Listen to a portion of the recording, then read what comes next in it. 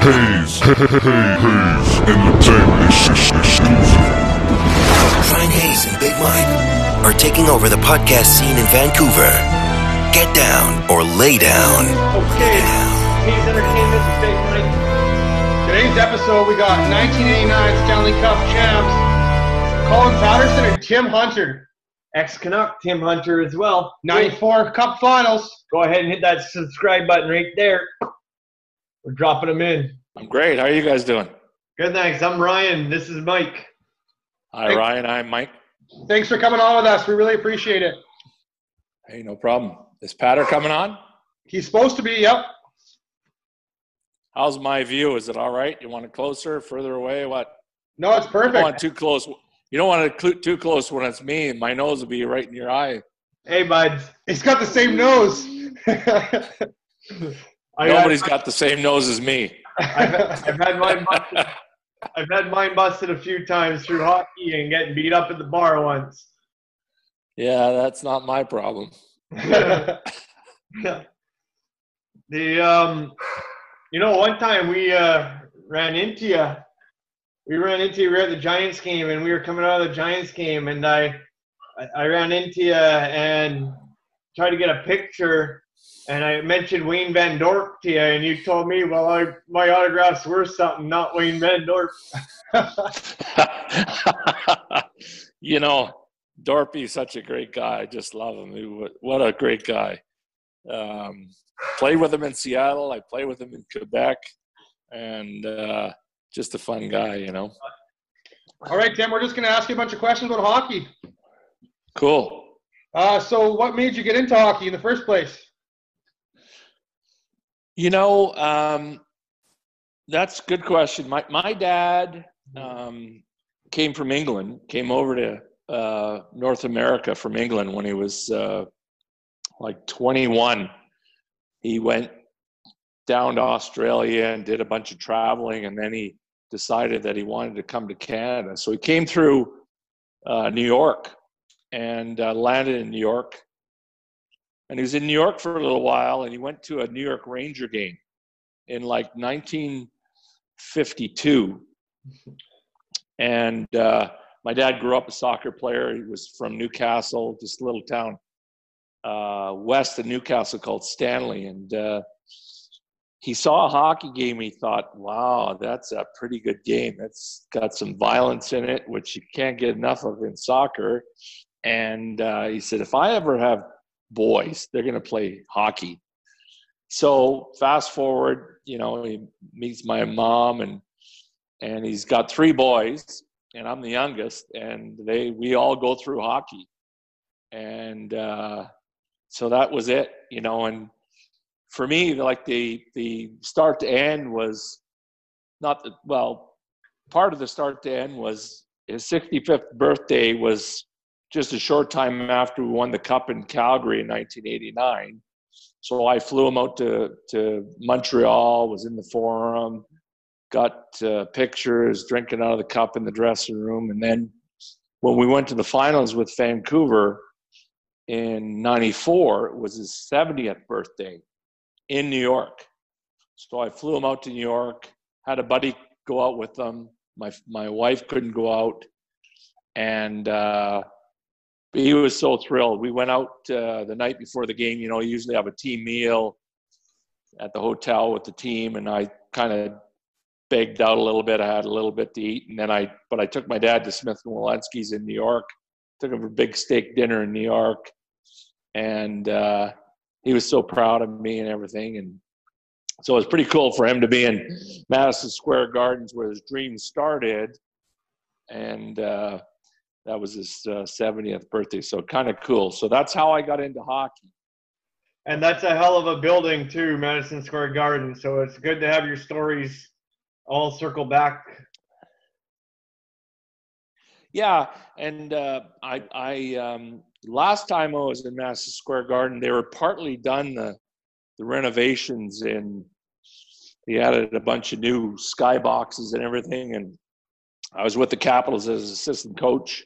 we were playing in the playoffs in 2012, and I went out to kind of see the first time I was back there, to see the, kind of the rink and everything, and they had it all decorated for the playoffs, all the bunting around. And I went out to take a look, and I was standing there taking a look, and I was just gazing around, and I got this great photo of me from behind taking this look at MSG, and it's pretty cool. It's one of my favorite pictures. It's a famous photographer took it. He's a guy. He's out of New York, and I'm dragging the question along because I can't remember his goddamn name right now.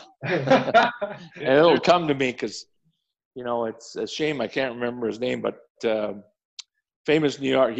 Every photo anybody takes in the NHL, his name's attached to it, and it'll come to me as we go along. Is it a Getty image? It's a Getty image, and he works for Getty, and it's I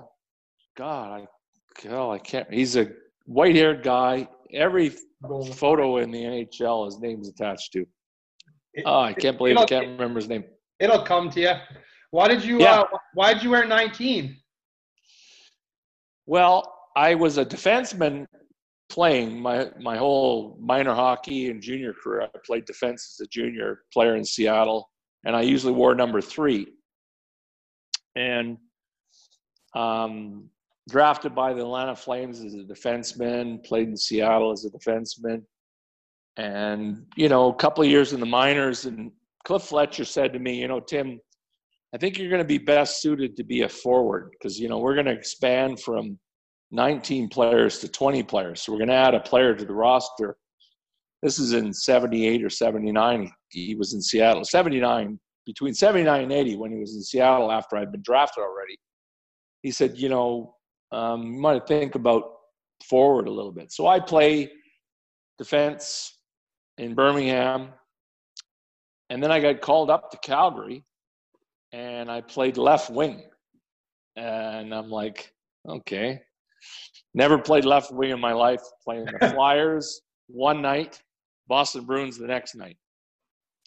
So, I was like, well, so, okay, and human nature, you do what you can get away with. You do what helps you survive. And I thought, if I can create a niche for myself and be a forward and be a tough guy, so I go back to Birmingham, and John Brophy says to me, he says, Tim, he says, you got 2 choices. And I think, number 1, he says, you could be the meanest, toughest, best defenseman in the Central Hockey League, or you could be, he says, you could be the best defenseman in the Central League, or you'd be the meanest motherfucker in the Central League. He says, I think number 2 is your route. So the next year I'm in Oklahoma playing for Tom McVie, get called up. And, I'm thinking, you know what? I compete, I care. And I think if I could just learn to play better, contribute, I can do both. And my goal was not just to be a guy that didn't play, went out there and, did those, those stage fights. I mean, I never did any of that. I played. I wanted to play. I was a player. I grew up idolizing Bobby Orr and Keith Magnuson. Bobby Orr because he was a great player. Keith Magnuson because he was really tough.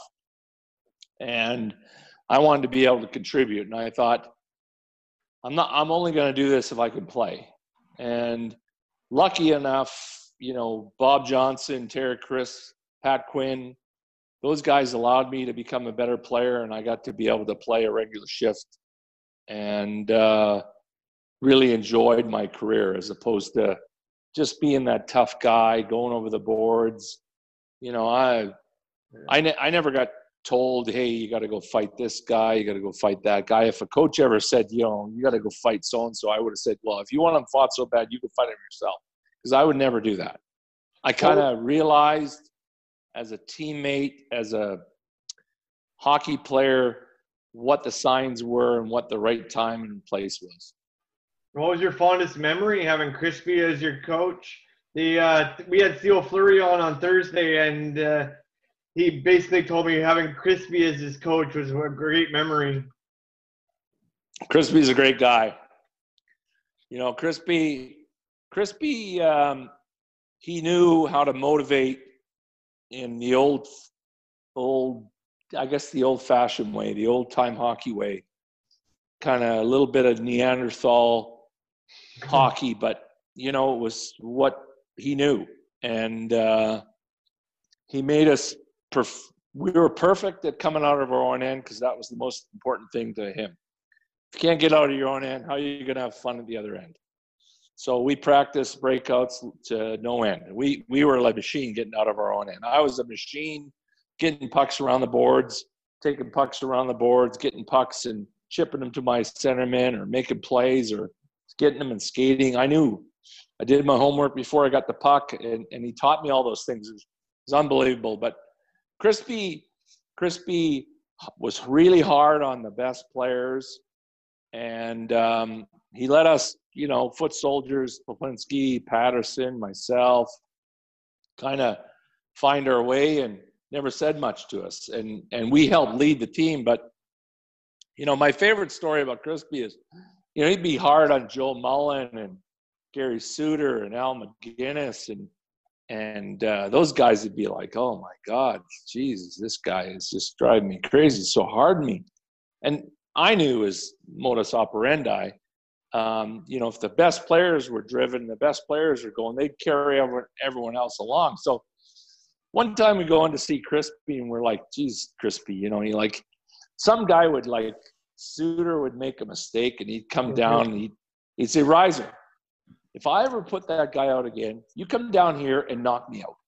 Like, just knock me out. Like, knock me out cold. If I put him on the ice again in this game, he's playing terrible. He's another giveaway. Just knock me out. And we go in to see Crispy, Lanny, and Pep and I, and we said, Crispy, like, seriously, like, Joe Mullen, like, he goes to the net like a madman. Suter, like, guys blocking shots, and you know, you can't say stuff like that. And we tell him what he's saying, and Crispy'd go, I said that? Like, really? I said, oh, geez, I don't remember that. So, you know, it's just kind of his way. But Crispy knew what he was doing. He knew how to motivate, and that was his way of doing things. And in those days, it doesn't work nowadays, but in those days it did. And we knew how to carry the message from him. And the number one thing is, you look at any team that's ever been successful, regardless of sport, you interview all those guys on those teams, and they're going to tell you one thing. We were close. We cared for each other. We'd go to the battle for each other. We'd go through a wall for each other. We'd do anything for each other because we were close. And that's what we were in Calgary. And that's what winning is all about. And Crispy knew how to instill and drive those qualities into us, so we cared for each other. That was his job. Yeah, when we had Theo Fleury on Thursday, he said nothing but good things about Tim Hunter and Colin Patterson, who's just joining us right now. Welcome, Colin. Thanks. Sorry I'm a little late, little technical difficulties, but we're here. Hey, that's okay. Thank you very much for having the time to come out and talk to us today. We appreciate it. Huntsy, how we doing? I'm doing great, Patter. I'm just you're talking about technical difficulties. And a guy that put, I don't know how many hockey players was through a TikTok video, passing a Stanley Cup. And maybe you should have had Stephanie get you on tonight. Yeah. I saw that video too, and that was awesome. Yeah, it worked out really well. There's close to 3 million views of that video. Wow. Pretty incredible. Wow. Yeah. Hey, Colin, we were just talking about Crispy. You want to give us a Crispy story? Oh, there's lots of Crispy stories. Man, he's a great guy. And I've had the pleasure of seeing him last couple of years, so it's been great. But I remember one time he and I got into this FU battle on the ice during practice. And, sometimes, the coaches are, they're thinking one thing and saying the other. And he wanted me to do something. I was like, F you. And he goes, no, F you. And then we started going back and forth. And at the end, he goes, are you going to do it? I go, okay. So I did the drill. And I was like, I don't know why we got into it, but we did. But, emotions get high at times and you say stuff, but, we laugh about it now. But he was a great guy. And I also remember we were in Buffalo one time, playing in Buffalo. And I grew up in Toronto, so all my buddies would come down to Buffalo. And one of my buddies, Chevy, was just hammered. Like just hammered beyond belief after the game, and somehow got on the bus. And he was talking to Crispy. And the guys are like, are there no jails in Rexdale? Get this guy off. So I came on the bus and I had to get Chevy off. And Crispy still talks about him till this day. Where's your buddy who came on the bus? That's a pretty good story as well. The 89 Cup run, that's a hell of a story as well. Theo actually said that you guys could definitely have had 2 or 3 more. Well, yeah, yes and no. I mean, it was always tough because, keeping a group of guys together, and what a group that Cliff put together with, you had on that team that won the Stanley Cup, there were 6 guys that either at that point, before or after, scored 50 goals. And I don't know if the Oilers even had that in their heyday. Mind you, they got 6 Hall of Famers. We don't. But, putting a team together, we learned to lose in 86. We had guys like John Tonelli teach us, and then getting Rammer and Wammer and solidifying our team, Killer, and then just like I mentioned earlier, and Patter, you weren't on, and I was talking about how Crispy knew how to bring us all together to make us kind of internalize and play for each other and kind of hate him a little bit at the same time. And that was the key. It's like today. I mean, I could look across and see Patter and go, there's a guy I went to war with. He's a terrific guy. He was a hell of a player. He did a great job in the playoffs, scored some big goals. And we got lasting friendship for life. We're indelible because we're on the Stanley Cup together, because we cared about each other, played in the same team. That goes down the line. Lanny, and Dana Merzen, Jamie McCowan, all these guys, you always have that special bond. And I think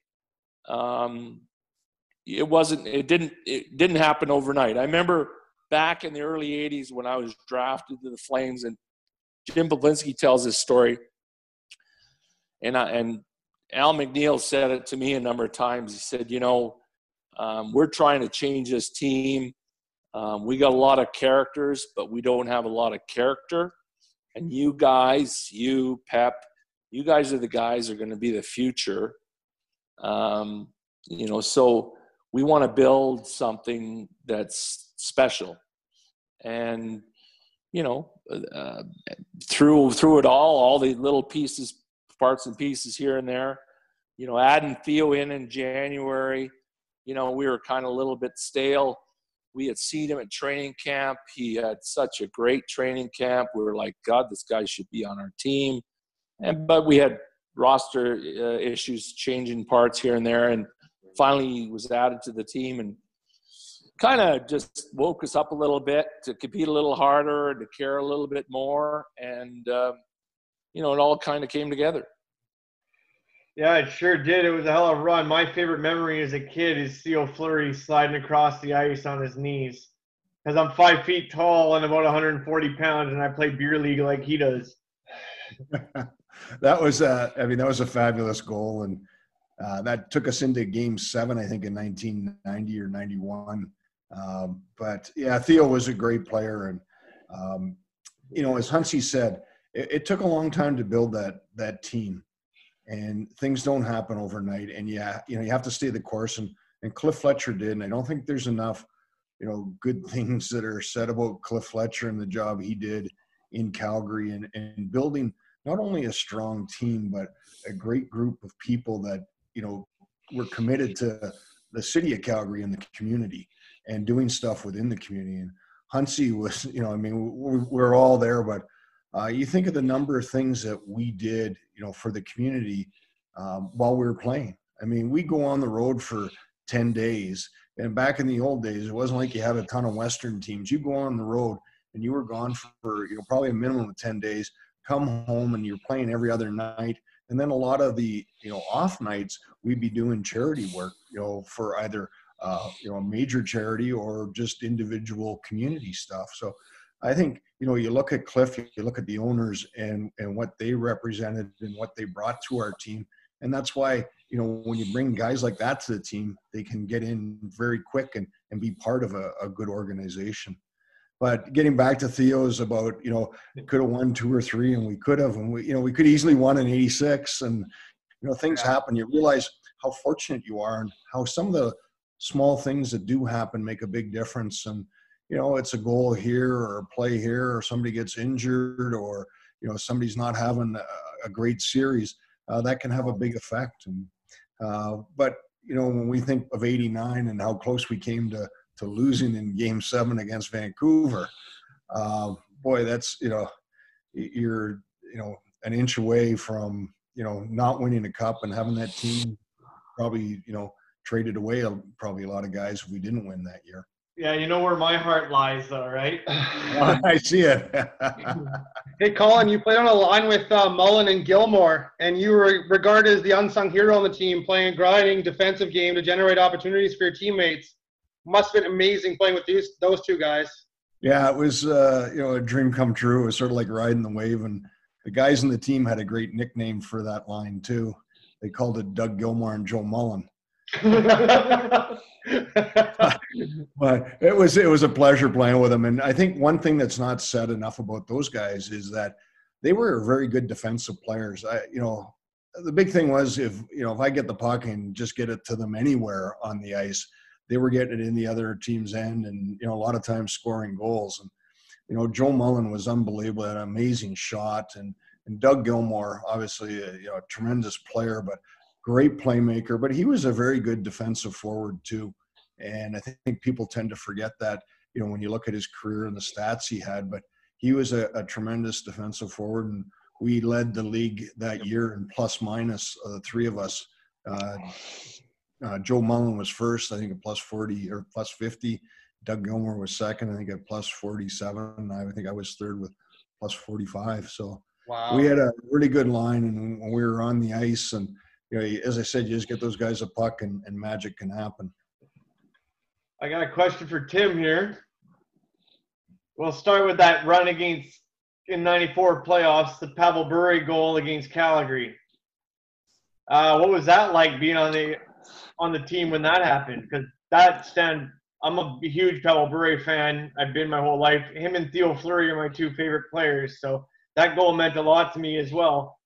And what was it like? Well, not unlike the goal we scored to beat Vancouver when I was in Calgary in '89. Like Patter said, we were, I remember you were playing Vancouver, and I don't, Patter, maybe you can remind me, but I think it was after Game 6 in Vancouver that Cliff came on the bus and, seriously, boys. And he closed the door, no coaches, nobody, just Cliff and the whole team, and just give it to us and said, I believe in you guys. I put you guys together, but come on already.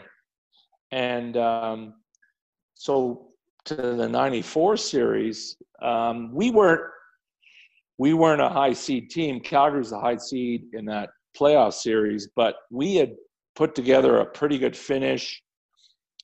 Made some deals, got some players. Pat had done some touches to finish the team up and getting Jeff Brown and different guys. And we felt we had a pretty good team, but we had the same thing. We had a very, very close group. You'll go through your career and you'll play with hundreds and hundreds of guys if you play 10 years. And you'll remember probably 40 or 60 if you go to the finals 1 or 2 times. And that's the guys that you win with.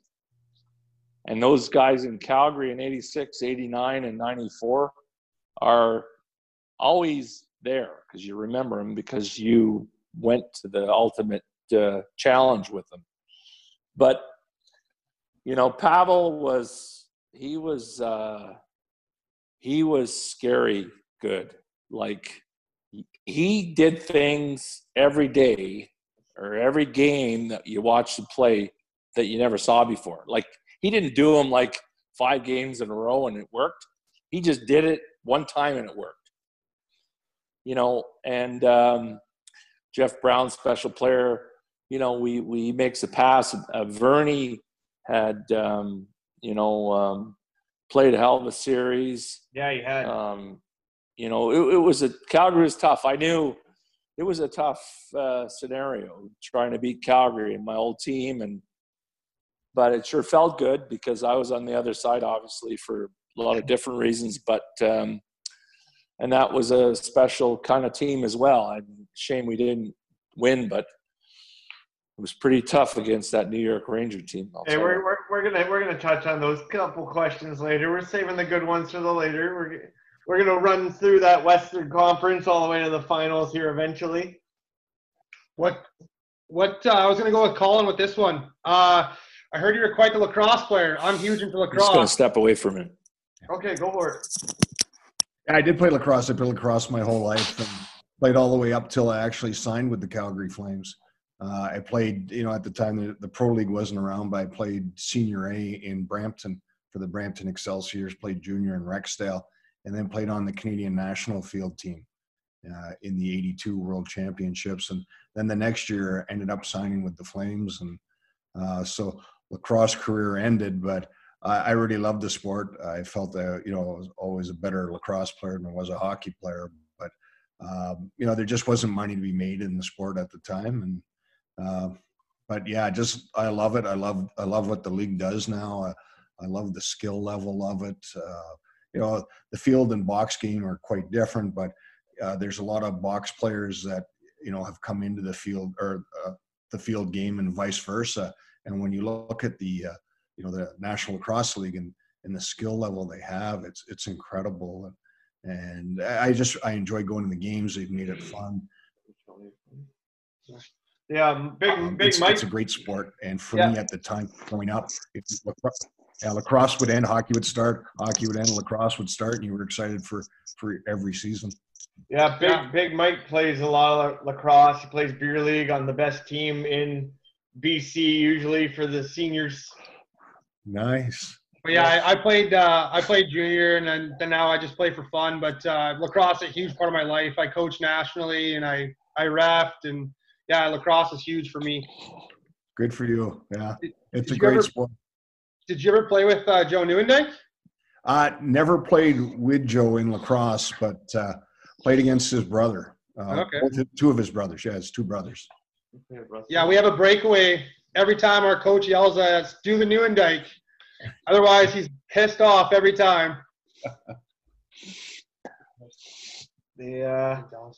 Okay, let's go Tim Hunter. We got Dallas, that elbow, Pavel Bure on Churla. That's the next round of our. That's the next round of my questions as we work our way to the Rangers. That's one of my most favorite stories, and they just showed it a number of times a week or so ago. And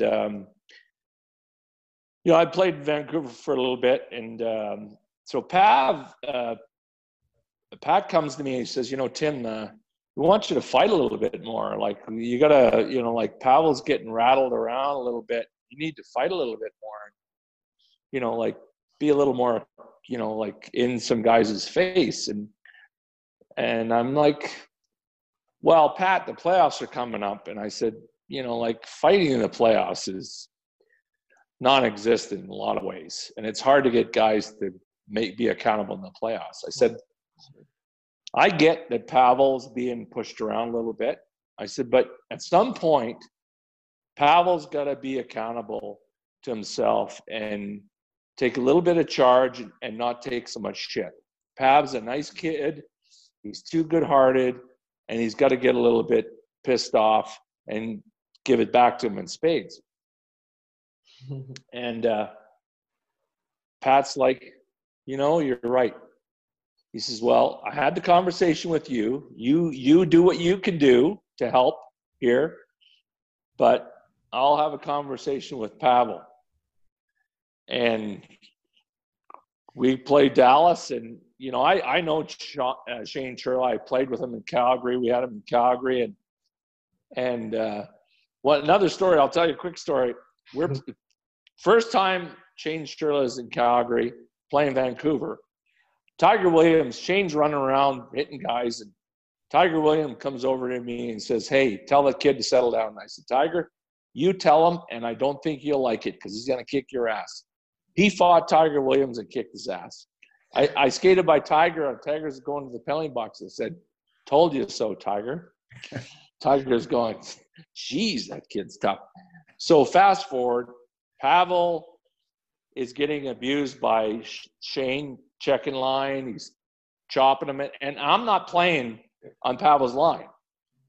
So I can't get out against Shane Churla I'm doing everything I can. I'm chirping him, but Churls is like, "Good luck, Hunts. You're not going to play with Pavel, Burry."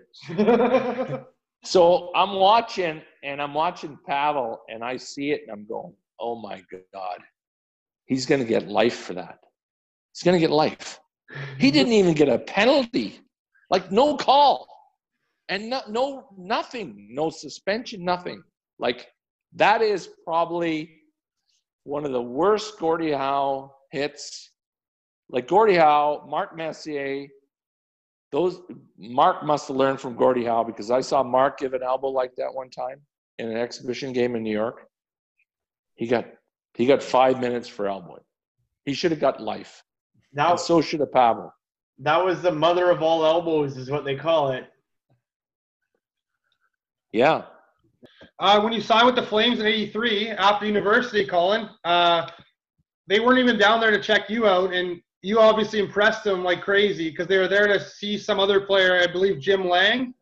Yeah, Jim Lang was drafted. He was on our team at Clarkson University, and he was drafted by the Flames. And, my understanding of the whole situation came later from Cliff and Jack Ferrara, Jack Ferrara was the head U.S. scout, Cliff obviously the GM, and Jerry Blair, who was our head scout.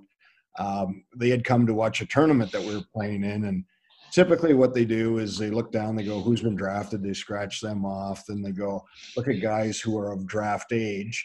Anybody over that, they scratch them off. And I was older. I was 22 at the time when they saw me. So, ideally they would have scratched me right off the list.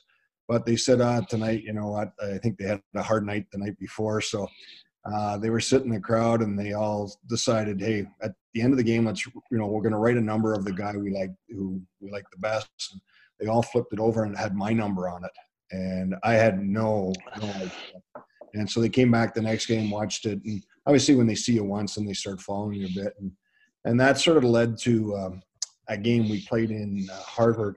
And after the Harvard game, my coach at the time, Billy O'Flaherty, who was coaching Clarkson, said to me, "Those two guys over there in trench coats want to talk to you." And I said, "I thought they were with the FBI." I went over and I was like, "Hey, it wasn't me. I had nothing to do with it." And they said, no, we're not with the FBI. We're actually, with the Calgary Flames. And I said, "Well, you probably want to know about Jim Lang." And I started talking about him. They go, "No, we'd like to know about you." I said, "Well, what about me?" And they said, "Well, if you'd be interested in foregoing your senior year of university, we'd love to have you in the Flames organization." And that sort of started it. And I had never thought about playing, NHL or pro hockey at that point. I thought my time had passed. And it was really interesting the next couple of weeks because our season ended, and the coach called me up to the office. And, back in the day, it was the old dial phone. And Flames made an offer, and so we phoned my parents, on the phone, and he held out the phone, and my parents on the other end, they said, "Don't sign. Schooling's too important," because I had another year of university to go. And they just thought that, hey, you know what, if you end up in the minors, that's, you don't want to be there. And we had known, a bunch of guys that I'd grown up with or played hockey with or against that, had ended up being drafted and, ended up playing in the minors, and they just didn't think that was right for me. So the Flames upped the ante, and they, because my parents wanted me to finish school. And so the Flames agreed to pay for the rest of my schooling, which I had a year left. So I went back the next 3 summers to finish my degree, and that was sort of the agreement I had with my parents. And I was really fortunate. And, as Huntsy said, they were, in Calgary, they're looking at a change. They were, changing from, sort of the old regime to a new thing. And, Badger Bob was there coaching, who was a university coach. So they're a little more open to university players. And, Calgary had done a great job on getting college free agents. And, we had Eddie Beers, Charlie Bourgeois, Jamie McCowan, myself, and then Joel Otto and Gino Cavallini. So there were a lot of things that, the Flames were able to do with the college free agents. And I was just fortunate enough to be there at the right time and catch their eye. And it's like anything, it's they can come and watch you, a bunch of times, but when they see you and they like you, then they'll kind of come back and give you that, Eddie Beers actually works at the Port Moody Rec Center out here, where we're from. Yeah, great guy and a great player too. He had great skill, Huntsy, didn't he? He could score, and he scored some big goals for the Flames in the short time that he was with them. He was a really good player. Yeah, terrific guy, great guy. Really enjoyed Eddie. Haven't seen him forever. I hope he's doing well. Okay, Tim, I got a question. Let's go. Next round was the conference finals, Campbell Conference Finals. You played Toronto. Greg Adams Gus got the fucking winner. Sorry to swear. Gus got the winner. How was that series for you? What can you tell us about that now? Well, again, it was fun because, being in Canada, playing a Canadian team, and, my career is brief and mediocre, but I was in the Stanley Cup Finals 4 times. When you're in the Stanley Cup Finals, you get a lot of notoriety. So 86, 89, 94, and then 97 with the Capitals. But that series with Toronto, really, like, Tim Hunter was like a household name because half of Toronto wanted to kill me. I got into a bit of a peeing match with Pat Burns. Pat Burns said something about me when I laid out Doug Gilmour coming around. He always had his little spinorama. He'd drive around down the right wing, around the net as a left winger, left shot. He'd spin back like he's coming back the same side, then he'd spin back and come out, and I knew it. So I'm a right winger. He's doing that, and he's coming out, and I go down to the goal post, and I just ran him up right over top. So there's a big melee. Pat Burns is next day in the paper saying, Tim Hunter, this, that, and the other thing. And at the time, Pat Burns was doing some car commercial in Toronto. And I said, Pat Burns should stick to the Toyota commercials or whatever he's doing and not worrying about Tim Hunter. Like a coach talking about some guy running, like, he's not accountable. So, and he used to chirp at us. So I used to say, like, Pat, you never played the game, so how can you chirp? So it was kind of fun. And on top of it, Cliff was the manager, and Cliff was the manager of Toronto. And he's the guy that, drafted me. And he was, I remember seeing him where I was out after the game, after the game with my family downtown, and we ran into Cliff and some of the management people, and Cliff wouldn't even look at me, like, not even, hey, Hans, how you doing? It was like right through me. I said to Kim, he's pissed. So it was fun. All of Canada's watching, and, all the Leaf fans. When you're a Leaf and you go to Toronto, or go to Vancouver, there's all kinds of Leaf jerseys in the stands, right? Or Calgary or Edmonton or wherever you go. So many Leaf fans. So to be in that series and the win was really kind of bittersweet in a lot of ways and kind of fun. you know, and they had a good team, a lot of good players, but I think we're lucky the time was right for us. I have one buddy that as soon as I told him I was interviewing you, he's like, he told me a story of one time he had a sign in the '94 playoffs as a youngster. It said, "Honk if you're horny for Hunter." And they dared me to bring it up, so I brought it up. But you get the nose jokes, and I tell you, I've heard enough in my lifetime. I'll tell you. No, that's not what he meant. That's not what he meant at all. I think he meant horny, not horny like our nose is. I got one too, man. Don't worry. Hey, yeah. I want to ask Tim Hunter a question because one of my favorite stories is the Rob Ray one. Oh, here we go. In Vancouver. Oh, when you fought Rob. Yeah. This is great. So, the Rob Ray story when I was involved off the ice with Rob Ray. Yeah. It was my third time involved off the ice, and I was, and all three times I never got suspended or fined or anything. But so we're playing in an exhibition game against Buffalo in Vancouver, and I'm like, how the hell is Buffalo out here? I don't know. I think they came out west and played Calgary, Edmonton, and came to Vancouver and played us. And late in the game, Rob Ray, and he's a tough guy, not a bad player. Coming to the bench, he's rattling Pavel's chain. And I'm sitting in the hole there by the gate where there's 3 or 4 minutes left. I'm not getting another shift, so I'm sitting there so the regular guys can get out the gate easy. And Rob Ray's giving it to Pavel, and he's coming off the ice. And Pavel's like, go warm up the bus, pal. Like, beat it. Like, really? Like, see you in Buffalo. So Rob comes by the bench, and I give it to him. I said, Razor, I said, what are you doing? I said, we're not going to see you till February. And all of a sudden you got tough. You're tough in the last 2 minutes of the game. Where the hell were you in the first period when you played against me? You didn't want any part of me. You never came near me. I couldn't find you at the Norden bomb site. And where were you? Right? So he's giving me, Hunt, you're old, you're done, your time's been passed, and I'm like, oh, you're really a tough guy. Oh, is that right, eh? So I'm keep going because I know the referees are coming over. I'm going to work this, and I'm gonna get us both thrown out of the game. So the refs come over, and I'm just working Ray, and I'm swearing, and I'm just being real belligerent. So the referees throw us both out of the game. So I'm going, perfect.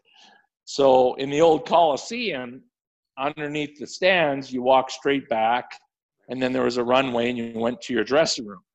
But it was all wide open. And they had back behind, they had a Molson buffet for the fans before the game. So Ray's still mouthing at the referee, and I scoot down underneath the stands. And I go down the runway, and I'm in his runway now. He hasn't even come out the runway yet. He's still mouthing at the referee.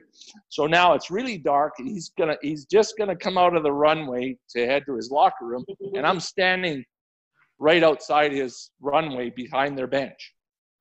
And he's looking. One last time, he looks down to see if I'm still on the bench, but I'm not there. And then he comes out, and I said, "Hey, tough guy." I'm like 2 inches in front of him, and I just drilled him right in the face. Down he goes. So now we're behind the stands at the Pacific Coliseum. Rubber mats, and then concrete, and then a buffet. So we're fighting, and I got him down, and I'm choking him, and I got him around the neck, and I'm drilling him on top of him, just giving it to him. And I'm just enjoying myself. And this big hand comes down and gets me on the shoulder. And I look, it's Pat Quinn. And Pat's like, okay, enough. And both Razor and I realize, oh, it's not good. Pat Quinn's back here. So I get up, I get off Ray, and I go back and I walk down my aisle to go to my bench, and Ray goes to his bench. And Pat goes back on the bench to finish the game. No one ever heard anything of it. All good. That's awesome. You wouldn't get away with that. That's old-time hockey. Exactly. These days, everything's videotaped. Oh, yeah, the sparks would have been flying, like another time, same thing, new rink in Vancouver. We're playing Hartford, and they had Jeff Daniels and Mark Jansen. Mark Jansen? Yeah. I think it's Mark Jansen. Yeah, I think you're right. Yeah. So they're tough guys, and I'm out there by myself. No Gino, no Antosky, or nobody. Me. So they surround me during after the whistle, and I'm like, these two guys here, and he's talking. I'm like, well, who am I dealing with here? So I look at him, and this guy punches me. I'm like, really? And I look at him, and this guy punches me. So now I got two guys sucker me. I'm like, oh, man. So now I go, my eyes are rolling back in my head, and I usually am in full control when I'm playing. That was not a moment. They were like a cash register. They're just like going, Tim, you got to kill somebody right now. This guy and that guy, but can't do it both. So I start, and so anyways, I make sure that I get thrown out of the game. And they get thrown out of the game. But the new rink in Vancouver, you go in the dressing room down your chute. To the right is the dressing room. To the left is the dentist's office. And that dentist's office is also connected through a door to the hallway for the visiting team. So when they have a dental problem, they can come into the dentist's office. So those guys are still mouthing the referees. I go down the hallway into the dentist's office. Now I'm in their hallway. They come down the hallway. Hartford TV has this on video. And I'm in the hallway. And those guys came down and they ran by me and went into the locker room. They didn't even want to talk to me. They got in the locker room and they went, can't touch me here. Because, across the threshold, they give you life. So I'm calling them. I want them to come out in the hallway and have a little conversation. And they won't. Spineless individuals. So that was another time.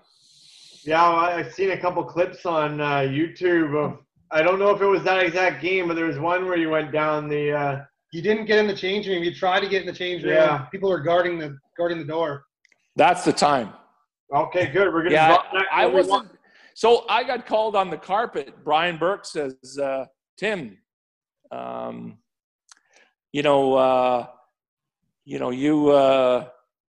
said, Brian, I was confused. I said, those two guys suckered me. I went into my locker room, make a left turn. I went the wrong way, and I ended up opened the door, and there it was. I didn't know where I was, and so I just was yelling at those guys because they were close by. And Brian goes, oh, okay, well, that's a good one. So nothing happened, but anyways, makes for a good story. Jovanovski. I love that one. Tim, you fought some of the toughest guys in the league. Bob Probert, Semenko, McSorley, Nealon, Donald Brashear, Ty Domi, Rob Ray. Any of them more memorable than the other? Oh, by far, none of those guys. Probert was pretty tough, and he was hard to handle, and I'm still alive today. But the most memorable guy I've ever fought was Nick Fotiu. Yeah. And Nick was I was lucky enough to play with him. He was a great guy, unbelievable guy, and one tough dude, and strong, powerful. We playing in New York, my first time at MSG, I don't remember what year it is, 83 or 84 or somewhere in there. And we beat them 5-2. I beat up Don Maloney. And there's 52 seconds left in the game, and Bob Johnson puts me out. And I'm like, okay. I thought I was going to get out of MSG alive without having to fight Nick Fotiu. Nick Fotiu comes over the boards. I'm like, oh, God. We line up. I'm a right wing. He's a left wing. And he spears me right inside my groin, like right in the flesh, right beside my hip. And I'm like, oh, God, that hurt. And then he gives me the, come here. And I'm thinking, I'm stupid, I'm young.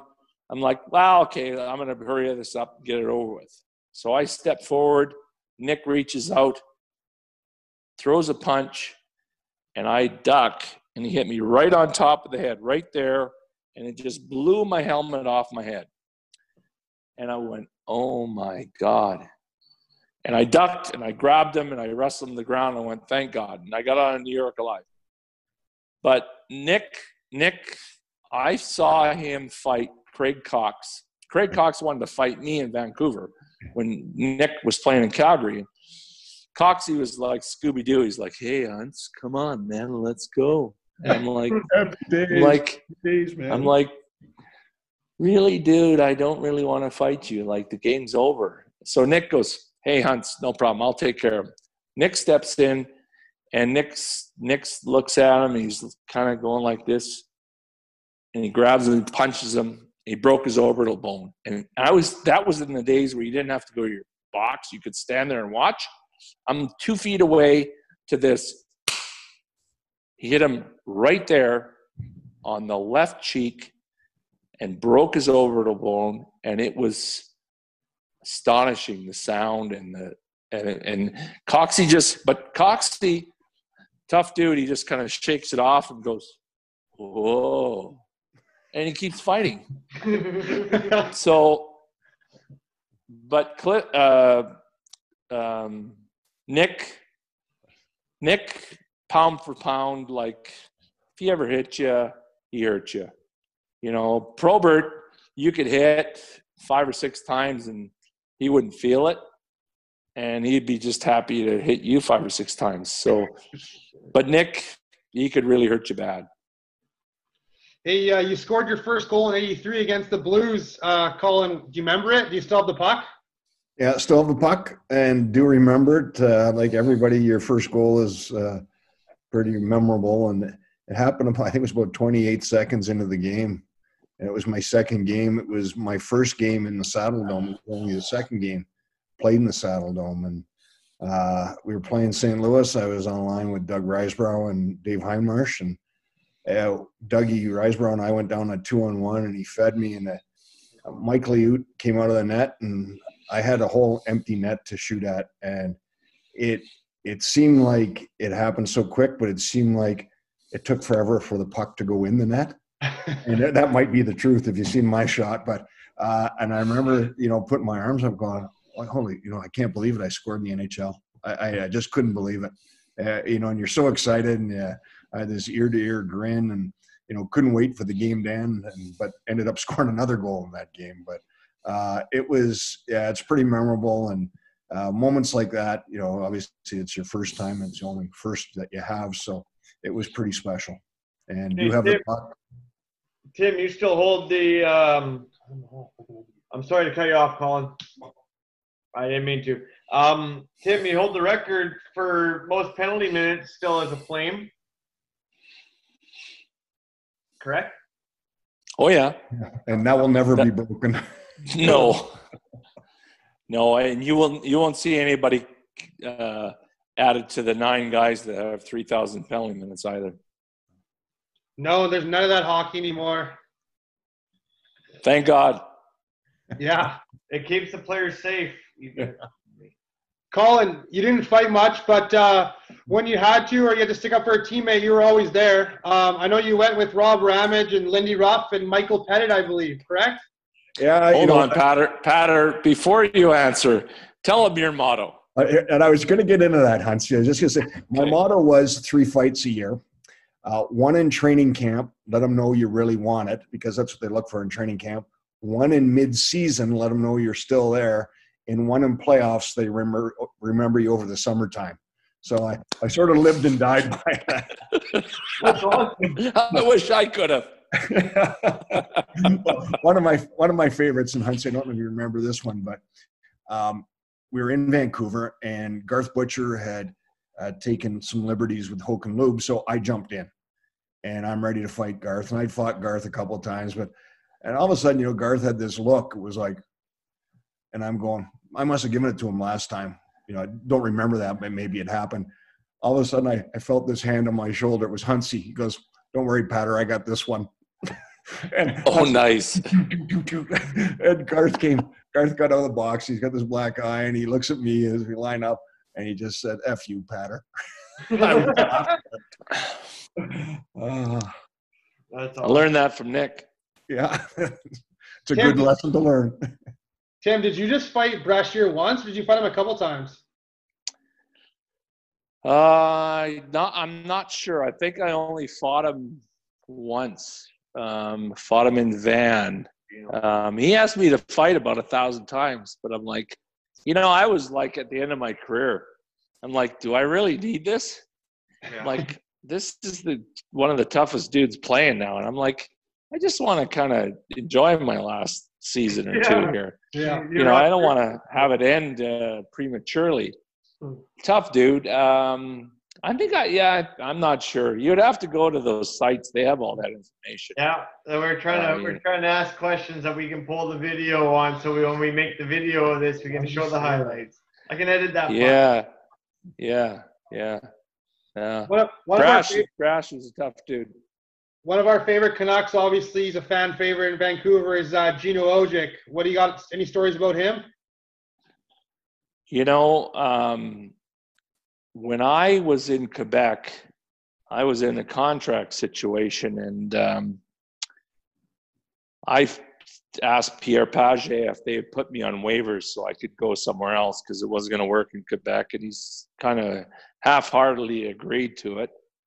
And so my agent and I, we San Jose, Minnesota, and Vancouver were the three teams that we kind of identified. And we had just played Vancouver, and Gino was a little bit hurt, but he was still a young guy and still trying to find his way on how to do things and how to and I said to my agent, I said, I think I can really help Gino in Vancouver.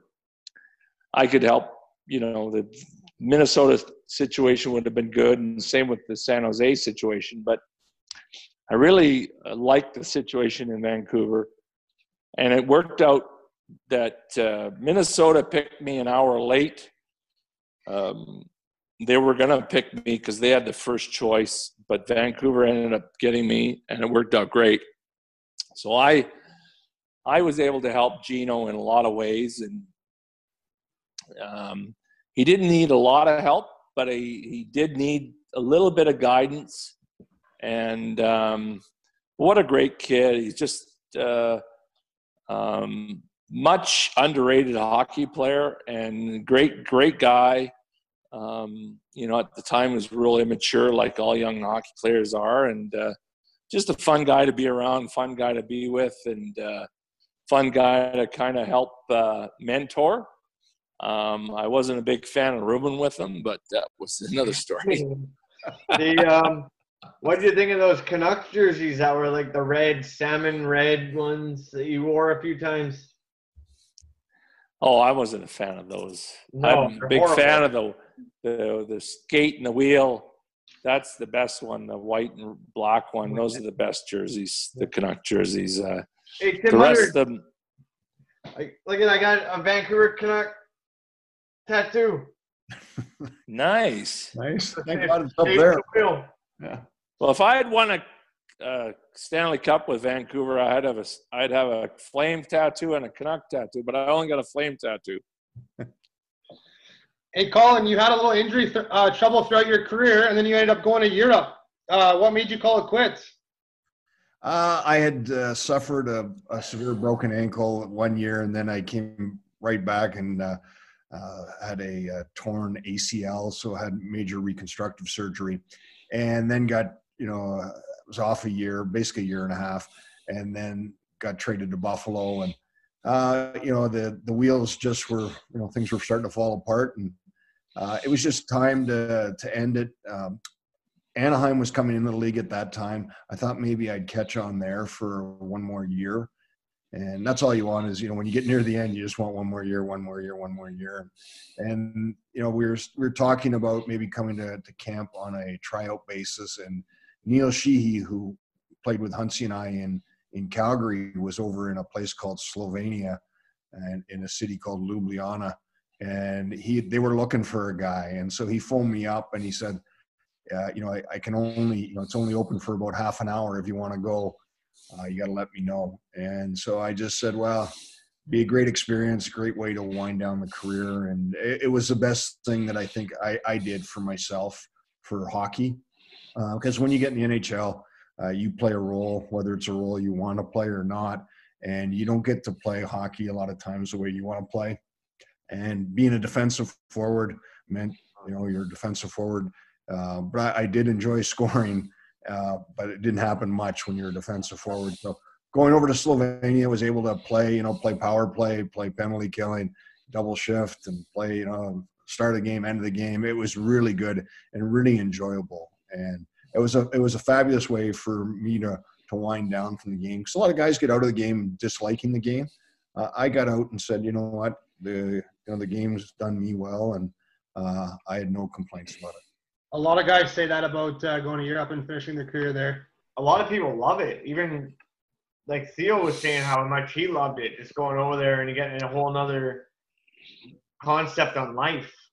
Yeah, it's a great way to travel Europe too, to see Europe. And we played 2 games a week. It was fantastic. And on the weekends after our Friday night game, I'd be out of you'd start at 6 and I'd be done with a full massage by about 8 o'clock.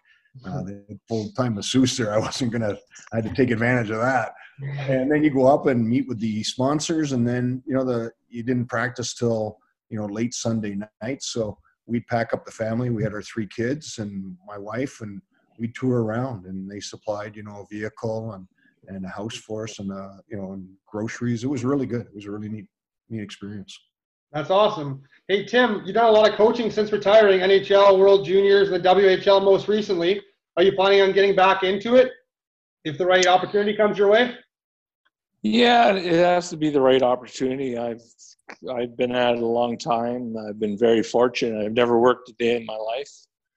So, playing hockey and coaching, and so I'm on the downslope as far as that.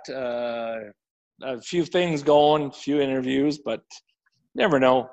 So retirement's most likely on the horizon, and probably do a little bit of coaching through all that, but or get in the scouting racket. But you can't do it forever. There's a lot of young people coming along. Things change, but I had a great career playing and coaching for better part of 40 years. And like I said, I've never had to work. So I'm pretty fortunate. So while we're on that note, good Canuck prospect, Jet Wu. Can you tell us some good things about him and what we should expect if we still have him? Jet's a good player. He's going to get better. Jet's not going to be a top 4 defenseman. He's going to be a 4-5. He's not going to be a power play guy. He's going to be he's got a lot of old school in him. He likes to lay guys out, open ice hits, and play hard. Real tough kid, great kid. Love coaching him. Very coachable. Great relationship with him and his family. Just love him, and I hope he gets over the hump and is able to play. There's a fine line of being a prospect and being a player, and he works hard. He's diligent, and I sure hope he makes it because, over the years that I've coached him, you get all those calls from scouts, and they're always asking you what he's going to be, and that's my projection is a 4-5. And a real good stopper, a real good character guy, and fans of Vancouver will love him when he plays there. That's for sure. We met him a few times, like I said to you earlier, outside the at the Giants games. We always came to watch Jet Wu every time, and I was a big fan of his, and the way he plays is something we would like in Vancouver, I think. And I hope he gets a good chance as well, but we'll see what happens. That edge he plays with reminds me of like a Bieksa type. He's right in your face. He'll fight if he has to. He's got some offensive game. Yeah, no question. He sure does. He's, in junior, these kids have played, they run the power play and they be quarterback, and it's kind of what you have. And you try to put them in those positions so they can improve their puck skills. And, I had Vancouver guys come in and they're going like, Hunts, why are you going to run the power play? I'm going, because I'm trying to improve his puck skills. I'm trying to develop him. Well, he's not going to be a power play guy in the NHL. I said, but how am I going to develop his puck skills unless he has to go above and beyond what he has to do with the puck? So that's my point. But these kids take leaps and bounds in the years that they're drafted until they're 21, 22, and their growth, their maturity. The maturity is the biggest thing. Who they are as people and how serious they take their training, and then their physique changes exponentially. So Jet's a man. He was a man when he got drafted, and he's going to be a beast when he plays in the NHL. So, a little bit of Shea Weber, PK Subban kind of body. I don't know if he could shoot that hard or lift that many weights in one day, but he's going to be a good player. I definitely see that too, the Shea Weber Subban comparison. I see what you're saying there. You didn't get my little thing on PK and how many times he's on the web lifting weights. You didn't get that part? No, It went right over his head. All I was thinking about was what I was going to ask you next. Another kid that you coached last year. I know you probably don't want to talk too much about your coaching, but another kid that we really like and we just had on recently is Damon Hunt, and I think he's going to have a great career in hockey too. The kid's a stud. Oh yeah, Damon is. He's a Morgan Riley. Just question on how much skill he has with the puck. Another guy, no team in the WHL had a 17-year-old run their power play last year. Moose Jaw Warriors did, because that's where I put him. Because you want him to improve and you want him to show his skill. But another great kid, different kid physically, not as big and not as physical, but beautiful edges, beautiful skating, coachable, wonderful kid, great family. And I missed out coaching Morgan Riley because he came through Moose Jaw before I got here. But a lot of the same characteristics, a guy that moves the puck, sees the play well, is creative, is a great person, great teammate, and competes beyond his size, and is very not underrated, but unheralded. Like you're going to watch this guy play, and you're going to go, God, he's so much better than he really looks. He's a really good player. So I hope good things for Damon Hunt. And Moose Jaw has another player very similar, and he's a little ways away. His name's Denton Mateychuk, another Manitoba kid, because we had Josh Brook, Jet Wu, Damon Hunt, Denton Mateychuk, all from Manitoba. He's going to be a great player. He's better with the puck than Jet and Damon, but not as big. And he's as good a skater as all those guys. Interesting. So fun stuff. Yeah. Colin, do you keep up with hockey much these days? Obviously not during the COVID, but other than that, do you keep up? Do you watch? Do you have a favorite player? Are you playing in the alumni? Yeah, we do. We play in the alumni. We have an alumni skate every once in a while where we just have guys from the alumni go and play, and that is a lot of fun. Although the guys are getting younger and faster, you get guys like Mason Raymond and Chris Colanos coming out. The pace picks up a bit. And I remember I came home one day and my face was just beet red. My wife goes, "What happened?" I said, "I almost died twice." What was it? Did you fall or whatever? I said, No. I said, we got the puck and Chris Colanos was behind me and I could hear him cackling. I said, there's no way he's going to catch me. So I went as hard as I could and he didn't catch me, which was great. That was when I almost died there. And then the second time was I stopped. And I was like, my heart, I thought it was coming out of my jersey. But we have a lot of fun doing it. And I still follow the NHL, obviously. You hope for the Flames and, and you follow players of, guys that you played with whose kids are playing now.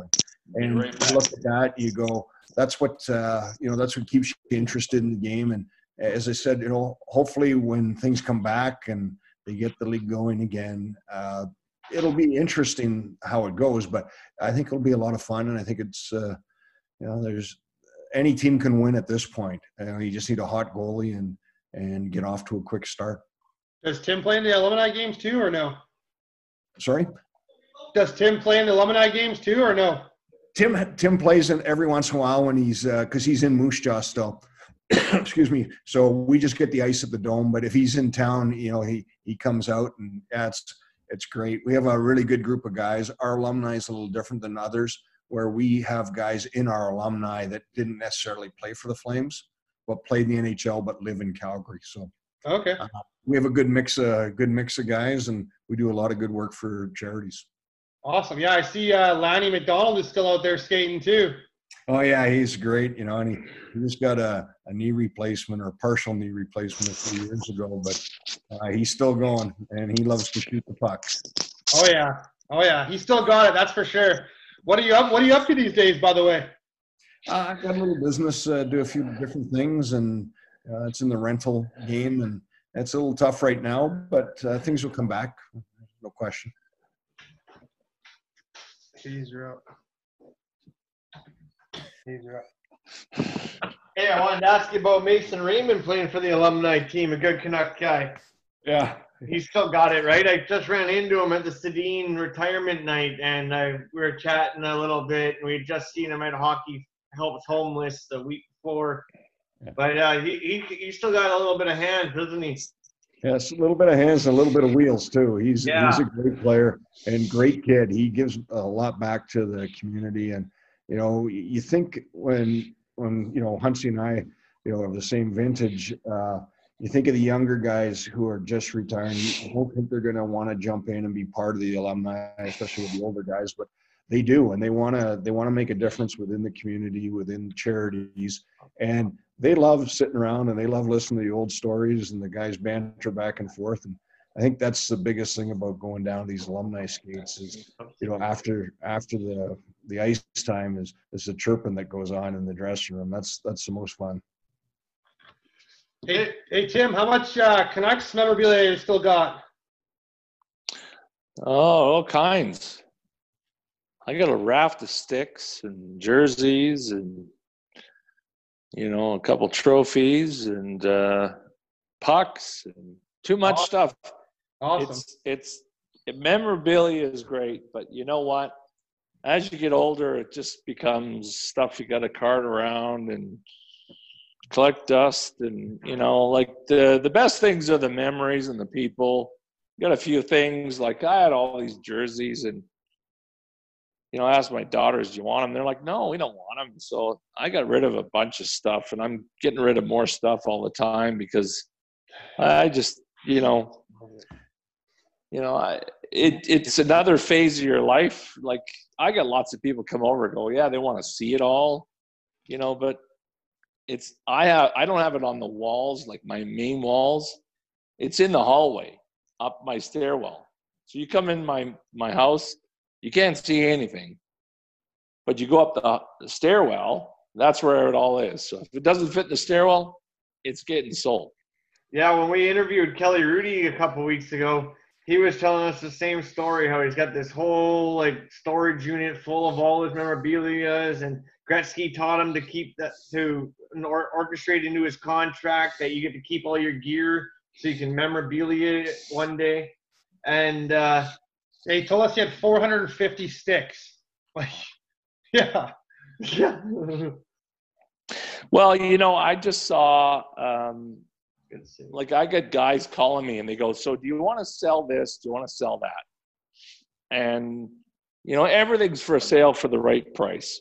Obviously, like if somebody wants to pay me whatever. So this guy's been trying to buy some stuff off me. And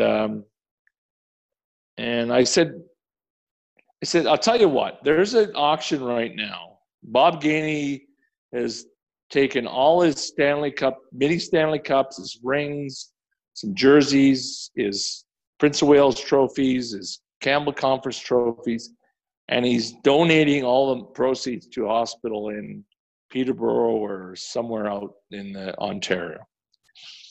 It's on an auction site. So you go and follow those auction sites and what those trophies are selling for, like mine, I'll sell you mine for the same kind of thing. So a lot of guys are getting rid of their stuff. And they said, well, why are you selling this stuff, Bob? He says, it was a different time in my life. Now we got grandkids, or we're downsizing. I got a condo. I don't have a big house anymore. And it's just stuff that's just in boxes, and it takes up space. But if there's guys that really, truly are collectors and they want the stuff, let them have it. Get the money. I do some of the stuff I sold. I do about a third to 2/3. I keep 2/3 and I give a third away. It's hard to get rid of, special things because I'm not getting rid of my Stanley Cup ring or my mini Stanley Cup, but jerseys and stuff, I got enough jersey cases. More and more guys you see, especially of our vintage, Patter and I, 55 to 65, they're selling their stuff, and it goes to good places. Guys are real serious collectors. Hey, Colin, how about you? I'm sure you got a bunch of stuff too, eh? No, I'm like Hunts as well. There was a time when I was collecting a bunch of stuff, but then you end up giving it away. But I did collect a couple things, and one of the best things I did was during the year we won the Cup in 89, 88, 89. There's a guy, Al Hare. Remember him, Hunts? He's a guy who made benches. So he'd take sticks. He'd take broken sticks and make benches out of them. So I said, you know what, Al, I'd love to have a bench. He goes, well, why don't you collect some sticks? So I got a stick from every guy on that team, and he made a bench for me. Wow. And that was the best thing I did. And then I bought some chairs from the Montreal Forum. Yep. And, ended up giving them, away to a couple different people and then putting them there. There's one. Right. Yeah. And, that is sort of special too. And those, there's pictures that are great. One of my favorite pictures, and Huntsy, I don't know, we were in the corral and we were practicing, but we had like 5 of us out on the ice, early 5 or 6 guys, and we all decided to switch sticks so that we were shooting the other way. And I've got that picture of it. Yeah. And that's a great picture. It's sort of one of those impromptu ones, but it was one of those ones you go, oh, it's great, and people look at it. It was fun. Go, yeah. So there's stuff like that you have that you go, yeah, I'll keep. Back in our day, we didn't get to keep our jerseys, our game jerseys. And my last contract with the Flames, I asked for 10 of my jerseys because I had, I was probably too cheap to buy the jersey anyway. So I got them in this contract and I gave them to, family and friends. And otherwise, you didn't get any jerseys. And I can tell you, they weren't making many Patterson jerseys that you could buy off the shelf. So, Yeah, Kelly Rudy was telling us that he called the Wayne Gretzky rule, but I guess when Wayne went to LA, they both kind of went at the same time, and Wayne said to him, make sure you get this in your contract that you can keep all your jerseys and all your gear. And I guess from that day forward, he did that, and that's why he has such amazing stuff put away. I mean, he's got all his helmets and everything. He's got a C-SPAN full of things. Yeah, that's great. Yeah, and but again, the same thing. I mean, what's it doing in a C can? I got this. I had a seat from every all the original 6 stadiums, and I coached with Ron Wilson, and Ron's dad and Ron's uncle played in the late 40s and 50s, Chicago and Detroit, and I kept the Montreal one, but the other 5 I gave to Ron every year for Christmas.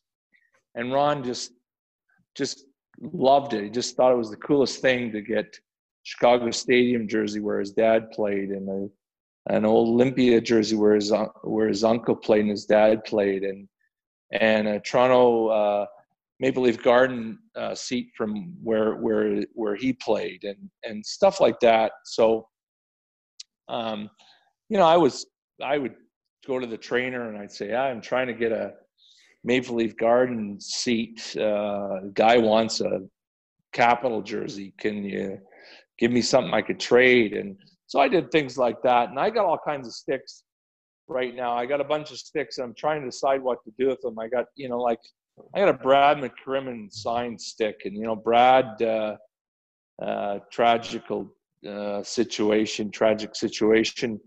I don't know if I should just give it to the family. I don't know if Kelly wants it, the family wants it, or what I should do with it. I got Boris Salming and Brett Hall, all these sticks, and they're just collecting dust in my garage. I get guys come over and they want to look at them, but what do you do? And those kind of things mean more to obviously fans, because you guys had that stuff. It was your stuff. And one thing, we lived it. We played with those guys.